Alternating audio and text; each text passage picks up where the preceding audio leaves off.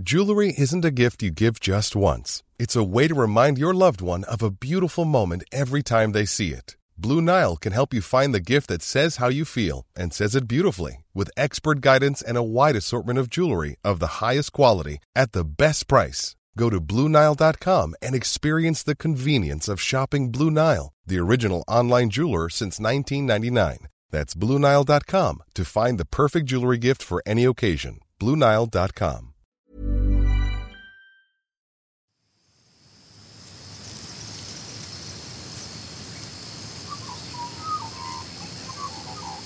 The producers of this podcast recognise the traditional owners of the land on which it's recorded.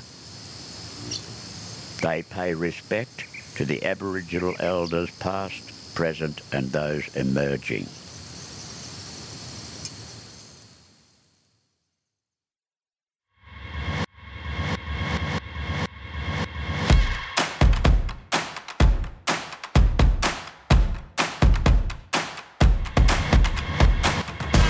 Teenager.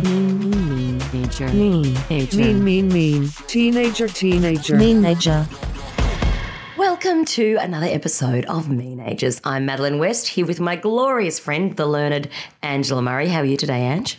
Very, very sparkly, Madeline. She's got sparkly nails, everyone, as a little tribute to the festive season, and that is what we're going to talk about today. We have had a whole bunch of questions sent our way, most of them centering on the festive season. We're on the short runway heading towards Christmas right now, and it is a time of year which should be filled with wreaths and joys and families reconnecting meaningfully, and yet it is one that many of us approach with a real sense of dread. Tell me, Ange, from your learned perspective, why is the festive season a period when we see so many of the darker components of human behaviour come to light, i.e. depression?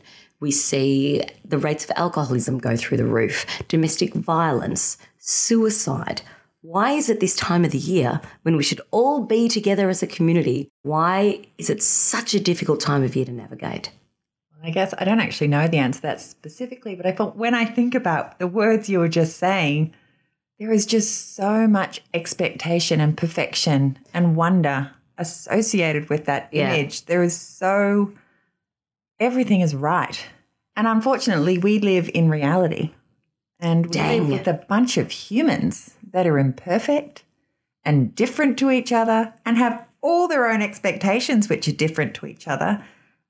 And then we try to put them all in the same room. You see it in the sense that there is a great rush to, let's all get together and have a drink. Let's get together and have a meal before Christmas. This frenzied need to connect before the big day. And that pressure, I'm sure, plays havoc in families. It does. And I think the message behind the frenzy as well is part that plays havoc, not just in families, but in society, that we should have someone that we want to spend time with. We should have this group of humans that we like and want to sit down and connect with. Or we should have people that want to do that with us. And the reality is that not everybody has that. Not everyone has the means to do that.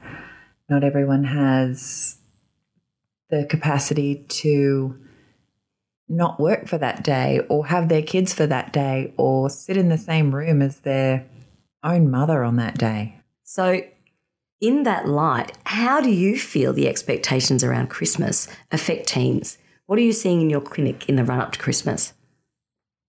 Well, I love my teens, and my teens are actually remarkably resilient and quite buoyant creatures and have very loud voices in comparison to, I think, a lot of teens historically, or the teens I even went to school with. And I think that this is part of the problem, is society has actually grown wonderfully.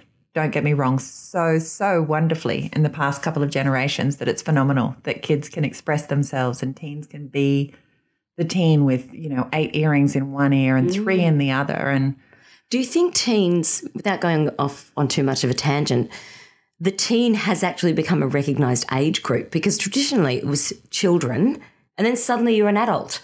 And we saw teens being sent off to war and suddenly being asked to pick up the mantle of adulthood at a very young age. And now we seem to be working towards an era where we honour the rite of passage that is teendom. And yet at the same time, where they're going, you can't do that. That's wrong, or back in my day. And I think Christmas is perhaps a time where that gets exacerbated more than ever, because there's this sense of, no, you need to be part of the family. You need to show up at the Christmas table. We're inviting the entire family to come and stay with us. So that need for a teen to assert their identity and to hang out with their peer group, which we know from our numerous chats is their primary village, seems to get thrown out of the window. It does a lot, and our acknowledgement that our teen is different to everybody at the table gets forgotten in that moment, or the acknowledgement that one of those grandparents or one of those aunts and uncles are straighter than we remember. Got that? Straighter than we remember, and that they're going to say something to our teen, and we forget the fragility of our teens' ego, of their self-esteem, of their whole grounding. And we shove them into this, we talk about COVID and its uncertainty. I don't think there's a lot more uncertain than shoving a bunch of family members in a room together at Christmas. For some, it's a beautiful experience. It really is. And I think we have to figure out how it can be a positive experience this week or so of this festivity for everyone. And so including our teens. There is a tendency for us to kind of go, like you said, good old Uncle George goes, why have you got those in your ears? Or what are you doing with your hair? And why have you painted your nails? And there is a tendency. Exactly. Yeah. There is a tendency for us all to go, well, this is a poor reflection on my parenting. And so, why do you do that, as opposed to appreciating that that's their individualism? So how do we make teens feel included in the Christmas festivities? And here we go back to all our other podcasts. Our exclusion of our teen on Christmas Day or at these events during Christmas will be based on our stuff and not theirs. Right. When somebody's having a go at their earrings, we take it as a stab on our parenting, and then we feel destabilised in our parenting and feel anxious, and then we project it onto the teen in order to remove our own discomfort. And so it's before we go into these moments, comes back again to communication and connection with our teen. And it's sitting down before the events and it's saying, okay, let's go through who's coming. Who do you find the hardest? This is who I find the hardest. Who do you find the hardest? And how are we going to do it together? Is it important to check in with your teen before you start inviting people into the household? It would have to be a really critical connection or lack of connection, or I guess a sense of abuse in some way, to exclude a family member based on that. If the family member was an active part of the family and they normally came and were a not too offensive participant, there can be ways and boundaries put in place without a wall of exclusion to create safety for you and your team. Mm-hmm. And that's, that might be, if they're only there for 2 hours, that might be the time the teen's out with their friends doing something else. You might just give them permission to bail on this event, babe. They're coming. Go and catch up with a friend. So the more we discuss our expectations and what's happening, the more we ask them what their needs and wants are around that and how best we can support them to have those in place, and then let them know our needs and wants, and then have a bit of a negotiate. It's like, no, you're not off the hook with every family event in the next 2 weeks, even though you have a wonderful group of friends and you want to go socialise and your hair looks fabulous. You can go out of the house, but these are the events that I need you to attend. What are the things in your calendar that feel imperative for you? And is part of that having open conversations about what they can expect? Because let's be frank, Christmas is the season to be jolly, and I'm talking about alcohol consumption. And not the teens. Yes, and sometimes it goes too far, and it can make certain family members a little bit more boisterous. Is it important to have a conversation with your teens, with your kids at large, about, okay, there is a good chance that this is going to happen. This is why it's happening, just so that they're alert that this is not normal everyday behaviour. You will be faced with people that either use, too much alcohol or get really big feelings and overflow on Christmas because of all the things combined, and things may be said or things may be acted out that are really uncomfortable for everybody else. But let's face it, it's probably not the first time it's happened. Mm-hmm. And there's a red hot chance that we have a bit of an inkling where it's going to happen and what it's going to look like. And saying to your teen in that conversation we were talking about before, it's like, well, I actually feel a bit uncomfortable when XYZ does this specific behaviour, and this is what I do to make myself feel a bit more comfortable. Does that upset you, or is there anything else that you find uncomfortable? And what do you do, and can I support you in that? So in that sense, is there any value in workshopping what everyone wants Christmas to look like? If you know there's a pattern there, it's unhealthy and no one's enjoying it, you have to say, well, stuff Christmas, why the hell are we doing it? Why don't we just go down to a park and have a picnic? Why don't we all just do drive-through at McDonald's or get Subway? Is it too much of an expectation to put on a teen, to put on your kids to say, how would you like to do Christmas? I guess you need to preface that. If you're going to go with what they say, sure, knock your socks off. But if you're expect a block of chocolate and lots of Sundays, what you want to do anyway, preface it with, I'm interested, however, I'm still doing these things, because you don't want to get their expectations up and then just to shut them down. Like, I really remember that with my kids and all the, I guess, the teens I work with and their parents. Is like, if you're going to ask a question, make sure that you're willing to hear their answer. And if you're going to ask a yes or no question, make sure you're equally willing to hear yes as you are to hear no. Mm-hmm. Otherwise, just don't ask, because otherwise the team will feel disempowered rather than you just doing it anyway. I'm Sandra, and I'm just the professional your small business was looking for. But you didn't hire me because you didn't use LinkedIn Jobs. LinkedIn has professionals you can't find anywhere else, including those who aren't actively looking for a new job but might be open to the perfect role, like me. In a given month, over 70% of LinkedIn users don't visit other leading job sites. So if you're not looking on LinkedIn, you'll miss out on great candidates like Sandra. Start hiring professionals like a professional. Post your free job on linkedin.com/people today. Now, as we said at the top of the episode, Christmas in the modern era does evoke as much a sense of wonder as it does dread and a fair bit of anxiety. And that's certainly true for our teens. So how do we tackle Christmas in terms of communicating with our teenagers, communicating with family members, to make sure that it is, in some sense, a pleasurable event and not just another onerous chore? Well, I guess for our teens, the best learning for them is us figuring out what we want and modelling our boundaries with our family members. Can you unpack that for me? Like, give me an example. There's Uncle Joe. Okay, so we have to remember, as a baseline rule, people are as they are, and there's a red hot chance they're not going to change just because I ask them to. Yeah. You know, they're going to stay the same, and now we need to figure out how to keep ourselves safe if they're going to remain just as they are. Mm. And so if you have a Grandpa Joe or Uncle Joe or whoever, Joes of the world, but so Joe has a go at your teenager about something about their physical appearance every year. Yep. Yeah. And you know it's coming. You know it's coming. And so there's a model in which we can say, okay, so we can make it funny. We can say with the teen, okay, so Uncle Joe has a go at you every year. What was it last year?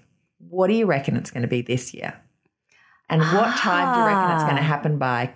Because I reckon it's going to happen by lunch, and then you have to do the dishes. When do you think it's going to happen? So we can actually turn it into an opportunity for connection and bonding. And if we feel bonded and heard and seen, we feel safer. All of a sudden, when that comment comes out, it's an opportunity to connect with my parent rather than be rejected by the family. So the core family becomes a united front as It could be opposed with to any family member. Knowing that this is going to be said and maybe I'm going to side with them, and no matter what, my teen is going to be uncomfortable. Yeah, and the teen's internal state might be, oh, yeah, that's what everybody thinks actually of this. And, of course, everyone's staring at my earring. But if we've discussed it before and it's a point of bonding and joke, all of a sudden that becomes safe. It becomes something they're actually looking forward to rather than anxious about. It makes so much sense. Now, here's a tricky one. Mm-hmm. We've talked about united family units and tackling Christmas. What about where there are custody issues? What's the best way to tackle that when there is a divided household? And let's be frank, everyone out there listening, Ange and I are both in this situation. What's the best way in your experience, both clinical and personal, to tackle that? Well, in my clinical and personal, the best way to tackle it in an ideal world is child first. So teens' needs need to be prioritised because they did not choose the situation. A lot of families, I think, may lean on their teen. I'm not sure what it's for or if it's to try to meet their needs due to their own anxiety, but there's a question, who would you like to spend Christmas with? Or who do you want to do this with? Or what days do you want to do? In any separated situation, even the most amicable, the child, when placed in a position when they have to make a choice between a parent, it is a massive source of anxiety and it's too big for the teen to handle. Their buckets are already full. And any sense of Christmas being a time of union and getting together and sharing love goes straight out the window. And anything that goes wrong at Christmas, any family feeling or parent feeling, is their fault. Oh, because they've made a choice. They made the choice. And all of a sudden, all the fallout from that choice is theirs.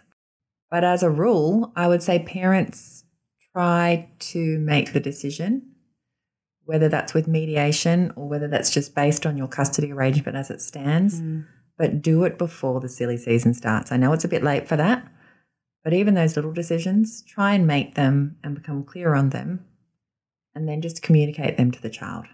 And if they have a massive problem with it, they'll push back and then we get to hear their opinion. But if we ask for it, we put them in a position of a really heavy weight. Yeah. And look, let's be honest, as much as it makes us uncomfortable, that's a teen's job to push back. That's them forging a path towards the adult that they will become. But in this moment right now, they're still our child. That's a really important thing to remember with our teens, is that they are still our child and they actually still, as a whole, even though they pretend they don't a lot, they love the magic. Oh, of course they do. And we treat them as if they don't want to come and see the dressed up Christmas lights. And they will act as if they don't because that's their job. But at the heart of it, a lot of the teens want the magic of Christmas. They don't want the family fights and all that stuff, but it comes with it. But if we say to them, oh, you probably won't want to go see the Christmas lights, that's cool, we'll just nip out and go see them and come back. They will stay that teenager and they'll say, yeah, that's fine. But if we push them to come and say, this is a family thing, we're going to drive around and look at some stupid Christmas lights and, you know, get a nice hot chocolate to drive around with in the car or, you know, something else that they like, they'll love it. And decorating the Christmas tree. If you've got younger siblings, don't leave the teen out of that process. Because then they feel excluded and they feel like they're forced into adulthood. As long as you know it's something that isn't going to make them feel ashamed or uncomfortable, like Uncle Joe commenting about that your earrings, make them be part of the joy because they love the magic. And balance that out with their time with their peers, which they also love. Give them their magic and give them their peers. Like I know teens love having little Christmas gatherings with their friends. It might not be on Christmas Day. It might be a bit later, but them arranging something special with their friends that's a bit Christmassy. It makes them feel a little bit adult, a little bit of magic, but a little bit looked after. Yes. And it's just really... So should you be offering to let your teens have a Christmas party in your home? Okay, so party is a strong word. You were going with gathering. I've just gone straight to party. Very selective word that I use there. But if you want to go party, knock your socks off. But it might just be one friend and it might be a special dinner. And that's a way we can connect with our teens is take them shopping for something to wear to Christmas. Something special, even if it's just some sparkly earrings, you know, a little Christmas tree, just something silly, something to connect them with it that you get to connect to. Or a sparkly manicure. Oh, yeah, I love my sparkly manicure. It's really just set the mood. They're very sparkly. They are sparkly, but the part with loneliness, coming back to that, is something that I think historically for depression and loneliness and that sense of I don't have enough or we're less than or I'm not that connected.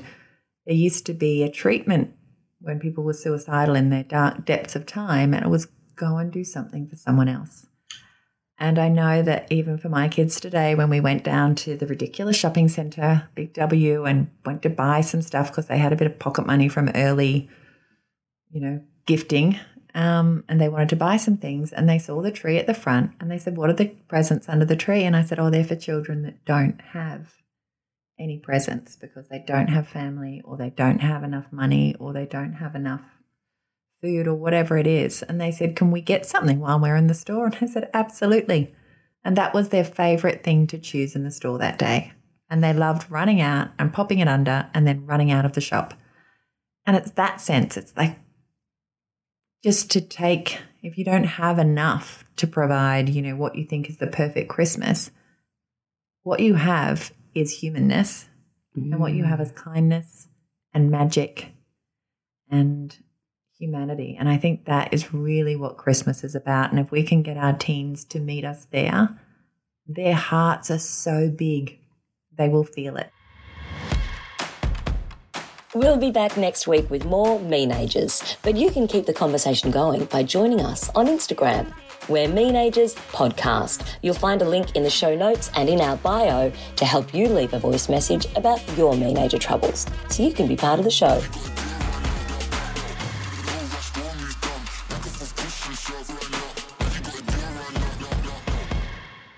This has been another Smartfella production in conjunction with the Acast Creator Network.